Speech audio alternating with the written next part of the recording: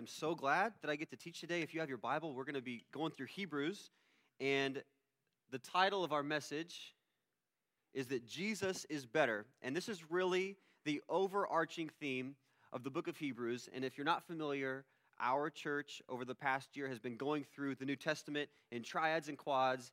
And over these last couple of weeks, we've been tackling the book of Hebrews. And so I get to do kind of a flyover and some life application for that here. So once again, the theme is Jesus is better, but that's really the top of the mountain, right? Jesus is better. It's this really big, lofty comparison. I feel like as a group, we need to build up to that a little bit, okay? So we're going to go through a few smaller comparisons to like warm up and just really become united as the body, because these comparisons that I'm going to go through, you know, we're going to be in sync with them. There's not going to be any discussion or dissension among us. It's going to be just, it's facts, right? So we're just going to go through it and warm up a little bit. The first one, and honestly, with the amount of red that I see in the seats today, this first one may honestly be tough. But we have to face the fact that Matt Stafford is just fundamentally better. Is that my Sunday school class back there? Did you guys form like a mob and you're now booing me? Stafford is better than Mahomes, guys. It's not a matter of opinion. It's a matter of fact. Completion percentage, QBR, interceptions thrown, like you pick your stat, Stafford is better. So I'm sorry, these aren't my opinions. These are just facts that we have to acknowledge, okay? So these don't get easier. I'm sorry, they get tougher. Maybe you guys will agree with this one, though. Whataburger, better than In-N-Out. Really? Oh, the Californians, of course, yeah. Guys, in every category, Whataburger, better fries. And let me know when In-N-Out gets a Dr. Pepper shake, okay? Because for me, like, how are you going to dog on the Dr. Pepper shake? To me, that's the best. Ew. Oh. Whoa. We all know how faith feels now. Lastly, okay, we want them back with this one. As far as wizards go, Gandalf, superior in every way to Dumbledore. I mean, I can't really say why. You know, sergeants, you guys are working through this with your kids. I don't want to blow anything. But once you read the books and see the movies, you will be convinced Gandalf in every way is better. So good. Now we're on the same page. We are unified as a body, and we can move on to bigger and better things, right? That Jesus is better. The author is unknown, and he is writing to a Jewish community, convincing them that Jesus is better than anything that they have known in their lives before. And he's encouraging them to continue on in their faith and following Jesus well. And he is warning them against falling back into any old traditions or ascending any of these Old Testament heroes above Jesus. Because what Jesus has done with the Old Testament is he has fulfilled it, and we're not to look back and worship those things. We're to move forward with him. And the author does this by comparing Jesus to several things throughout the letter that these believers would have held closely to according to their religious tradition. Even things that maybe they would have been tempted to elevate above Jesus and in their hearts worship above him. And so the author lays out a case as to why Jesus is superior in every way to these Old Testament heroes and traditions, and that this community would have likely held in very high esteem. So, if you have Hebrews, we're just going to go through it quickly. You can make some notes. We're going to fly over a lot. I wish we could be more in depth, but we're going to hit some major pieces of why Jesus is better. In Hebrews 1 through 3, the author does not mix words. He starts off by saying, in no uncertain terms, Jesus is it. He is superior. He is God himself. And he says this, Hebrews 1 through 3. In the past, God spoke to our ancestors through the prophets at many times and in various ways. But in these last days, he has spoken to us by his Son, whom he appointed heir of all things, and through whom also he made the universe. The Son is the radiance of God's glory and the exact representation of his being. He is sustaining all things by his powerful word. After he had provided purification for sins, he sat down at the right hand at the majesty of heaven. So the author is laying it out right off the bat. Jesus is it. He is God. He is the exact representation of himself in human form. So don't be confused about it. Jesus is it. And what the author is going to do in the rest of this letter is talk specifically about Jesus' superiority in regards to several Old Testament figures and traditions. So I want to go through those briefly. If you read Hebrews over the last couple of weeks, you may have been a little perplexed. Why are we comparing Jesus to all these things? Hopefully this maybe gives you a framework to now kind of digest those things with. So first of all, that Jesus is superior to the angels. The author tackles this first in Hebrews 1 through 9.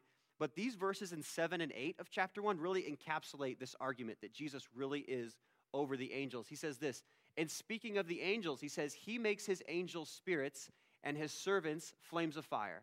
But about the Son, he says, your throne, O God, will last forever and ever. A scepter of justice will be the scepter of your kingdom. So, angels are created beings. They are made to be servants, whereas the Son of God was not created. He is creator, and he sits up in heaven next to the Father. So the comparison of angels and the Son, they don't match up. The next one is that Jesus is greater than Moses, and this would have been a little bit tougher for them to swallow, because Moses is one of the great fathers of our faith. So in 3:1-6, he tackles this idea that even though Moses was one of the most faithful servants to God in the Old Testament, that Jesus is superior to him, right? Because compared to Christ, he does not match up. Christ was not a servant in the way Moses was. He was not a part of God's plan the way Moses was. Jesus was God's plan. So while Moses got to play a role within God reconciling his people back to himself, Jesus himself was the reconciliation. You see what I'm saying? So Moses played a part, a big part, but Jesus really was the plan. And so in this, there's no comparison that Jesus is over Moses. Next, he talks about how Jesus is better than any high priest. And this is in Hebrews 4:14 to 5:10. Now, the high priest of Israel was a member of the Levite nation who was selected to be a mediator between God and his people. And if you need a little OT review, we'll do it quickly. The high priest, he had several roles. The most important of which, and the one the author is comparing him to in Jesus here, is that on the Day of Atonement, he would enter the Holy of Holies, which was the one room where the Spirit of God resided, and he would be a mediator between God's people and himself, and he would give sacrifice for the people. But the rub was this, that this high priest, he himself was human, and he himself had sinned, so he would have to go through intense ritual cleansing. He would have to give sacrifice on behalf of his sin before he entered the Holy of Holies, because God cannot be around sin. And so it was a system that existed, but it wasn't perfect. And the author shows us that Christ is superior to any high priest in history. Even Aaron, who's the most famous high priest in the history of Israel, the brother of Moses, because unlike his sinful predecessors, Jesus did not have to offer sacrifice for his sin before approaching God. Jesus was blameless in every way, and because the Spirit of God tabernacled or resided in him and now resides in his followers, the temple and the need for any kind of human high priest went out the window, right? It was outdated. 1 Timothy 2:5, Paul writes, and he says, there is one God and one mediator between God and man, and that is the man of Jesus Christ. So we see that Jesus has done away with that old position of high priest. Hebrews calls Jesus our ultimate high priest, that he is now the mediator between us and God because of what he's done for us on the cross. So we no longer need another human being to access God. Jesus is that bridge for us. You guys are doing a great job staying locked into the OT verbiage here. I have one more for you, that Jesus is better than the old covenant. We kind of alluded to it a little bit, but in the Old Testament, people would have to give the sacrifice of an unblemished animal in order to account for their sins, in order to be forgiven by God. But Jesus brings the new covenant, which says that because of his perfect life, that he is the suitable substitute for us, right? He is the ultimate substitute that God saw fitting to forgive our sin. And his sacrifice, unlike the ones in the Old Testament that had to be given annually or weekly or daily if sins piled up, Jesus' sacrifice occurred 2,000 years ago and is good for us today. And it's going to cover our sin and our kids' sin and every generation until Jesus one day returns. Hebrews 8:6 says that the new covenant of Jesus' blood is established on better promises than the old one. What does that mean? Well, that means that the old covenant it's not like God thought this was really great, and then it didn't work out so well, and he had to think up a plan B.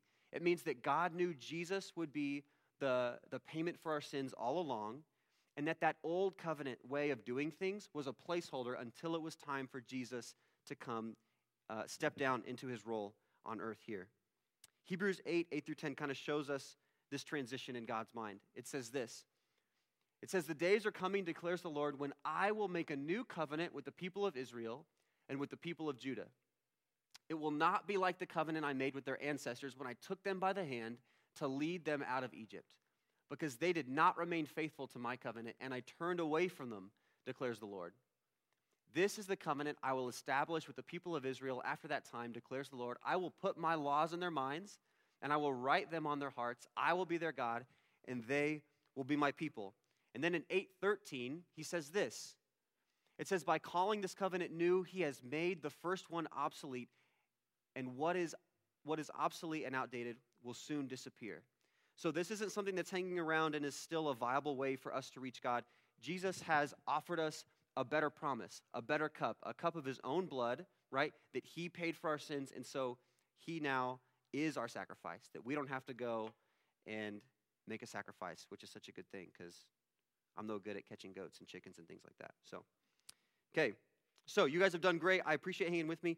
All of that Old Testament stuff was to point to this fact here, that Christ was better than anything the early church would ever encounter, and that the same is true for us today. Now, even though that statement is true for both of us, it was probably understood in different ways because our struggle is probably not to esteem Moses higher than Jesus. That's not what we're struggling with. But if we're honest, sometimes in our lives we can be misled and believe that some things in our lives are better than Jesus. Is that right? Like, I know I can. I can be fooled and from time to time believe that something else is actually better than Jesus, which makes no sense on paper, but in my heart, from time to time I go there. I think this comes out most in our view of sin. Sin is anything that separates us from God, and God commands us not only to avoid sin, but to flee from it and to repent of it. Guys, when I was young, I would view sin like the apple or the fruit in the Garden of Eden, right? This low-hanging piece of fruit that is delicious, and it's right there. You want to take it. It looks so good. And sin to me was like, I really want to do this thing. It sounds really awesome. I bet it would really fulfill me. Unfortunately, I can't because I don't want God to be mad at me. And even though this would be way better for me than anything God has, I'm not allowed to do it. And that's a really childish way of looking at sin. But if we're honest with ourselves, and if I'm honest with myself, like I fall into that still. I can view sin as this forbidden fruit that I really want, and God doesn't want me to have because it would satisfy me so much. Like Satan feeds me that lie, and I eat it sometimes. But that is not true. Guys, this view of sin misses the point of God's command to avoid it. He doesn't separate us from our sin because it's more fun than he is. He does it because it's inferior to his plan for us in every single way. Sin is less gratifying, it is less fulfilling, and it goes against God's plan for your life in every single way. Sin always takes away from your flourishing. It never, ever adds to it. Nowhere in human history has anyone set out to sin, done it, and felt better about it in the long run. It's never happened, okay? Ever, ever, ever, and it's never, ever going to happen. God keeps sin from you the way that a mother keeps a hot stove from her child, right? He's not being petty. He's not being controlling. He's not afraid that you're going to have more fun with that hot stove than with him, right? It's like, this can hurt you. This is not good for you, so I'm holding you back. God forbids sin in our lives because he knows that he is better than the sin that we crave. Can we be reminded of that today? Because I feel like I need that reminder sometimes. In his short essay, The Weight of Glory, C.S. Lewis writes about sin in this way. This is so good. And if you haven't read Weight of Glory, please read it. It's short and it'll change your life. He says this of sin. He says, if we consider the unblushing promises of reward and the staggering nature of the rewards promised in the Gospels, it would seem that our Lord finds our desires not too strong, but too weak. We are half-hearted creatures fooling about with drink and sex and ambition when infinite joy is offered to us, like an ignorant child who wants to go on making mud pies in a slum because he cannot imagine what is meant by the offer of a holiday at sea. We are far too easily pleased. Is that not like right into your heart? God says, I don't see your sinful pursuits as too wonderful and like I'm afraid you're going to like them more than me, so please don't do them. That's not God's view of sin. It's like, man, I see you plotting and sinning in your mind and you want to do it. And I know you think that it's going to fulfill you and you think it's going to make you happy.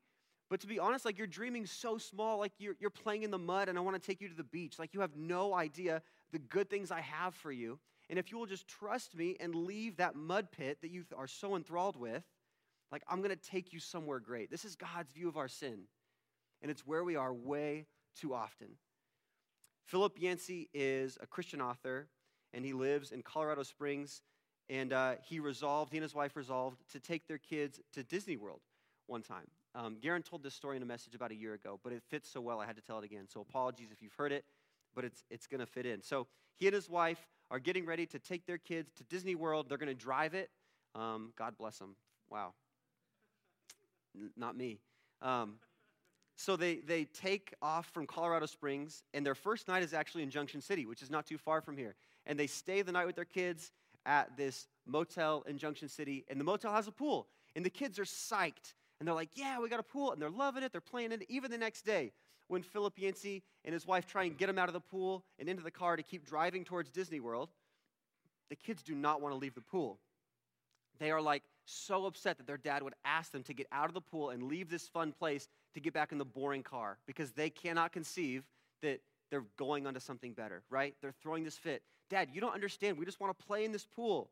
Like, just leave us alone. You don't get it. This is the best thing ever. And so often, like, we laugh at that, but that's our view. That's our view of God, and that's how we live our lives.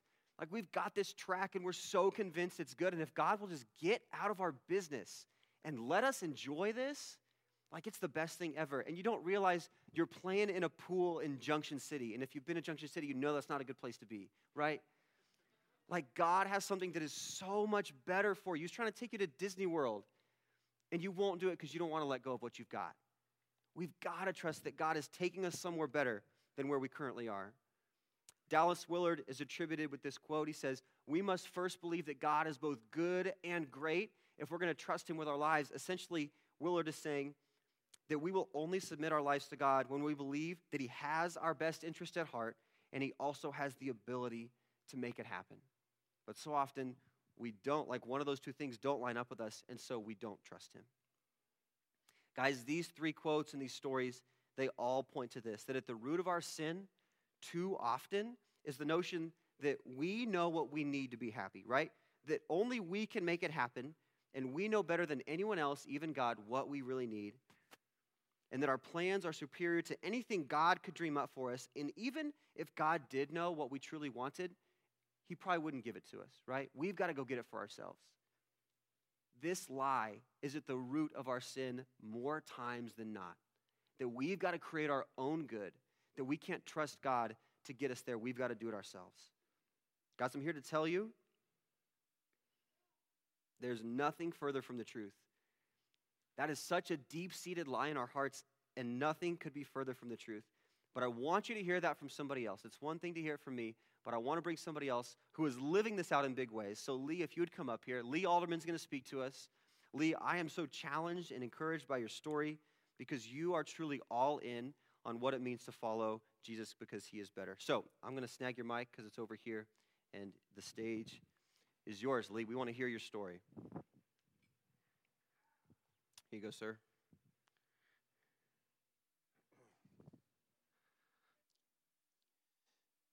Well, I want to share with you that Jesus' plan for my life is unbelievably better than my own plan. And one of the scriptures that challenged me was Matthew 6:33, but seek first the kingdom of God and his righteousness, and all these things shall be added to you. So if you seek God and his kingdom, everything is added to you. And I'm thinking, is that really true? And so I put him to the test. I know you're not really supposed to test him, but I wanted to. I had to increase my faith. There's another verse also that struck me, was Deuteronomy 31:6. For the Lord your God goes with you. He will never leave you or forsake you. And I thought to myself, is that really true? If I jump off of a cliff, is that going to be true? Well, I want to share a little bit of my story. I was born again in 1997. I prayed one night to accept Christ. I got up early the next morning and started reading Scripture. Moments later, as I sat there, I was baptized with the Holy Spirit. I had finally found Christ. After searching for many years, I was ecstatic. As a new believer, I wanted to love him and serve him with all of my being. But at the same time, that year, I graduated from KU with a PhD in education and child psychology. My desire was to be a college president. I planned my career path with great enthusiasm. Within 5 years of getting my PhD, I landed my first presidency, and I hoped that there would be several more. Although, simultaneously, lurking deep inside my heart was a strong desire to leave everything and serve the Lord and see if He is true. I dreamed and pondered, will He really catch me if I jump off the cliff? As career-related politics and other issues increased, I lost my interest in the presidency. With God's prompting, I quit my job. In faith, I waited for the Lord to guide me. I was exhilarated and terrified all at the same time. I had no income and 3 little kids. I gave up my career, my income, my PhD to seek and serve the Lord. Because He said so, I sold everything I had. I sold my home. I had probably the nicest minivan you can buy. Everything, every luxury thing in it, really. It was beautiful.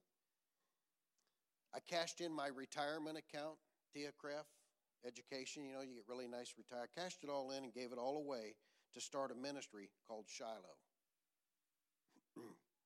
I went 2 years with no paycheck serving the Lord, me and my family.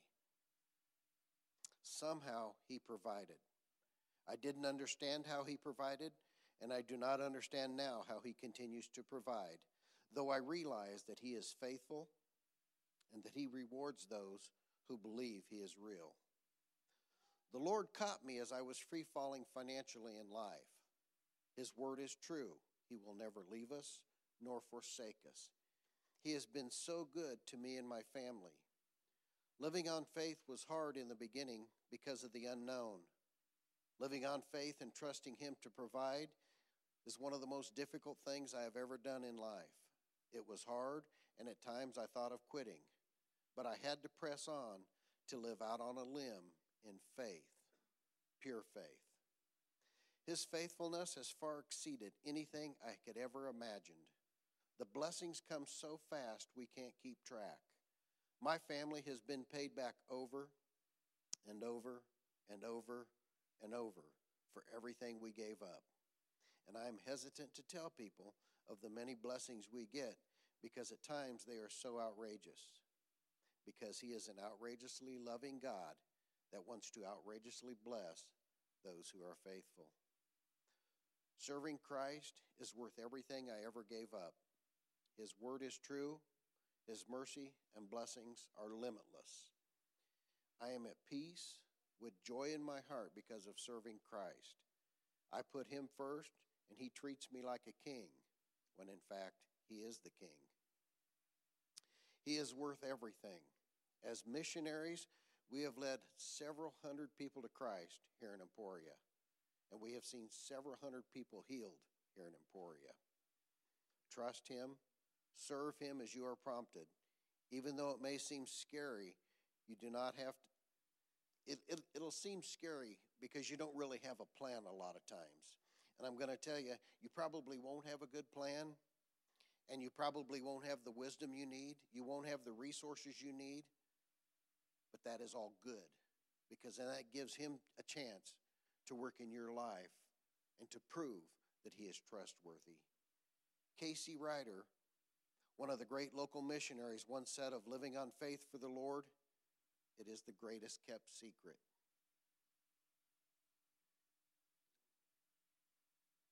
Because God says so, be strong and courageous in your plan to serve Him. Even though it will cost you something, jump off the cliff for Him. Serve Him. He is faithful. Be the one. You be the one today to say yes to serving Him. Jesus' plan was much better than my plan for my life. And I want to close with a prayer. Let's pray. Father God, let us know how much you love us. Let us know that you are in control and not us. Give us a desire to trust you and serve you as you have called us to make disciples of all nations, to take care of orphans and widows, and to feed the hungry, and to help the least of these. Remove doubts and fears from our hearts about serving you. Give us a spirit of power, of love, and of a sound mind. Inspire us, Father, to start serving you today. Thank you. Amen.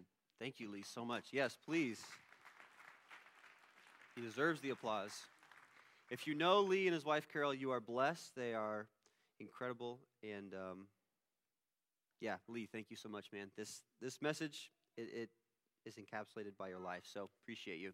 Okay, we're going to wrap up with 3 life applications because we got to walk out of here knowing how to live out this claim that Jesus is better. So 3 things that Jesus is better than in my life. First of all, Jesus is better than my idea of life. Towards the end of that same essay, The Weight of Glory, C.S. Lewis discusses the importance and the gravity of being blessed with life here on earth, and he articulates so very well why our lives here are about so much more than our time on earth. In that essay, he reminds us that everyone is an eternal being that will spend forever somewhere, and that we have a hand in moving them towards either destination.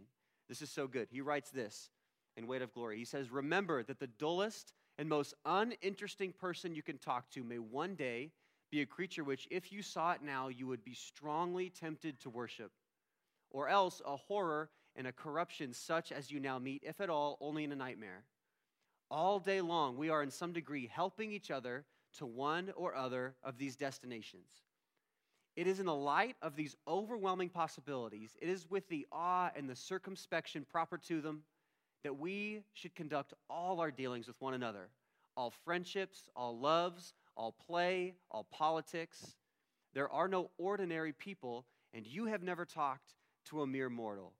Man, that quote, gets at me, because he reminds us that all these little interactions that we think we have during the day that don't really mean anything, they have eternal significance. And Lewis wagers that you have never simply had a conversation with a girl at the checkout counter at Dillon's. You've never just started up something and chatted with a neighbor before dinner, and it's not meant anything. He says every one of those interactions moves those people, those eternal beings, towards their destination one way or the other. And it's such a cool way to live life, right? That's humbling. That's insane, because we were not simply made to be pleasure seekers that are trying to get what we can while we can, even though that's what our flesh tells us. But we get to contribute to the eternal destination of those around us. We get to be partners with Jesus in building his kingdom. That's the biggest call of all. And so life with Jesus, it's meaningful, it's missional, and it blows our small idea of what it means to exist out of the water. That's why Jesus is better than my idea of life. The second thing Jesus is better than are my idols. Jesus is better than my idols. Tim Keller says this. He says, "An idol is anything that is more important to you than God, anything that absorbs your heart and imagination more than God, anything you seek to give you what only God can give you." So while no one here is probably hiding an altar in their garage, they're going to go home and worship in secret.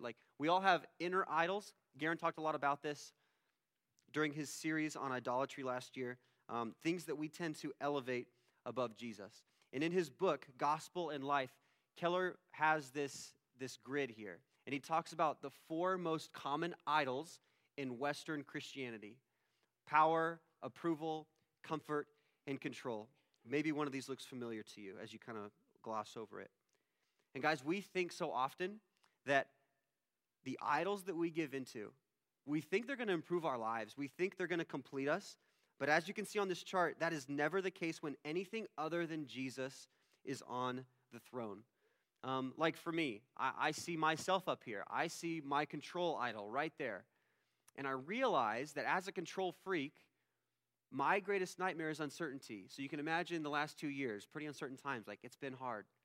I realize that with my control idol on the throne of my life, that those around me can feel condemned by my control, and that my problem emotion is worry, right? And so if I give my life over to any of these things, it doesn't take me to a fruitful place. I know that in the short term, it makes me feel more in control of my life. It makes me feel more secure, whatever it is for you. But the truth is that anything on the throne of your life other than Jesus is not going to take you to a place of flourishing. It's going to take you here. I dare you to read that, name your idol, and then say it's wrong. Mine is true. The last thing Jesus is better than is my secret sin. And on paper, this is a no-brainer, right? Like, Jesus is better than he's better than my sin. My sin is not good for me. I need to resist sin. We know all these things.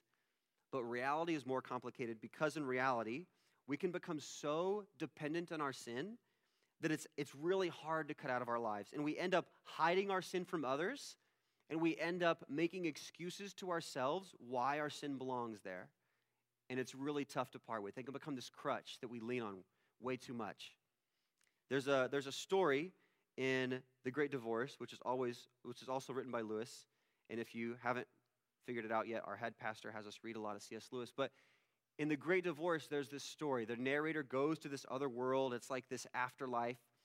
And he's observing what he sees. And he sees this hunched over ghost. And it's kind of coming towards him out of the distance. And he's got this salamander on his shoulder.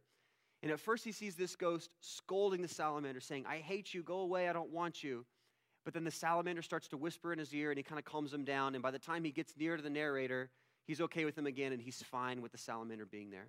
Well, later in the story, the ghost encounters this big, bright angel of light. And the angel tells him, he says, if you want to, I could remove that salamander for you.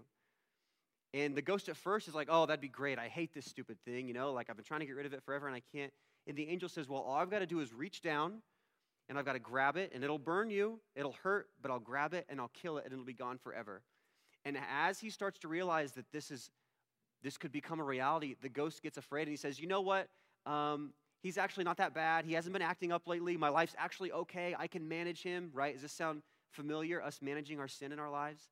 And he says, it's okay. Well, a conversation ensues, and the angel convinces the ghost that it's good for him to kill it. And so the ghost gives him permission. So the angel reaches down, and he crushes the salamander, and it dies. And it's on the ground, and it's dead. And as the salamander dies, you see the outer shell of this ghost crack away, and this new, big, bright man comes up out of the shell, this person who is free for the first time in his life. And that's not good enough. It gets better because the salamander, which is now dead on the ground, begins to crack and crumble, and out of it grows this big, bright, strong, muscular horse. And this new man gets on this horse, and he rides off into the distance with it. Now, I am not a very smart person, so I had to read this a few times. I had to ask for some help to understand because The Great Divorce is very allegorical. It's got a lot of imagery. But I think what Lewis is painting a picture of here could be our sin. It's this salamander on our shoulder. That at first we hate it. We know it. When I mentioned secret sin and you saw it, you knew what yours was. Like you didn't have to search your heart for it. You knew it. And you hate it. You want to get rid of it. But in the moments where your sin defeats you, it whispers to you and it talks you into keeping it around. Right? Just like that salamander did. And it's hard to give up. But if we can find the strength to submit it to Jesus and allow him to kill our sin within us, not only are we going to emerge and be fully alive, but the sin that we hated so much and is now dead, Jesus will renew that as well, and it will become this beautiful thing, this story that can affect others too. Like this is the hope of the gospel right here, that Jesus takes our brokenness, he takes our ugliness, he takes the things that we're ashamed of and have power over us, and he turns them around for something that is good for us and glorifying to him. That's why Jesus is better than any sin that you want to keep close and keep secret. If you can submit it to him and allow him to kill it, man, your life will be free. So those are my three. We've been talking about that Jesus is better, but I want to end with this question, why? Why is Jesus really better? Well, in Hebrews 12:28, it says that we stand to inherit a kingdom that cannot be shaken. Guys, Jesus is better because he himself is life, and he promises life forever in his kingdom if we will follow him. And I know that it sounds too good to be true, and I know it sounds very pie in the sky, but one day Jesus is returning to earth, and he's bringing a kingdom with him that we will reign in that kingdom alongside him, and it will be free from sin and shame and disappointment and sickness and guilt and death. And it's for anyone who confesses that Jesus is Lord and believes in their heart that God raised him from the dead. Guys, this is why Jesus is better. This is the hope of the gospel, not just for eternity, but for your life today, that he offers you something better. And so we know the words of Hebrews were true 2,000 years ago when they were written, and we know they're true today as well. So guys, I leave you with this challenge and this encouragement, because it really is a two-sided coin. To lean into Jesus no matter your season, no matter your crutch, no matter your sin, no matter your situation or what your feelings are, lean into him, because he is the only source of true life. And his way, I know it doesn't feel like it, but his way really is better than your way. His way really is better than my way, and he deserves it. He deserves to run our lives more than we do. So, 12th, you are dismissed to go and live lives like Jesus is better, because he truly is. And happy Thanksgiving. Have a good week.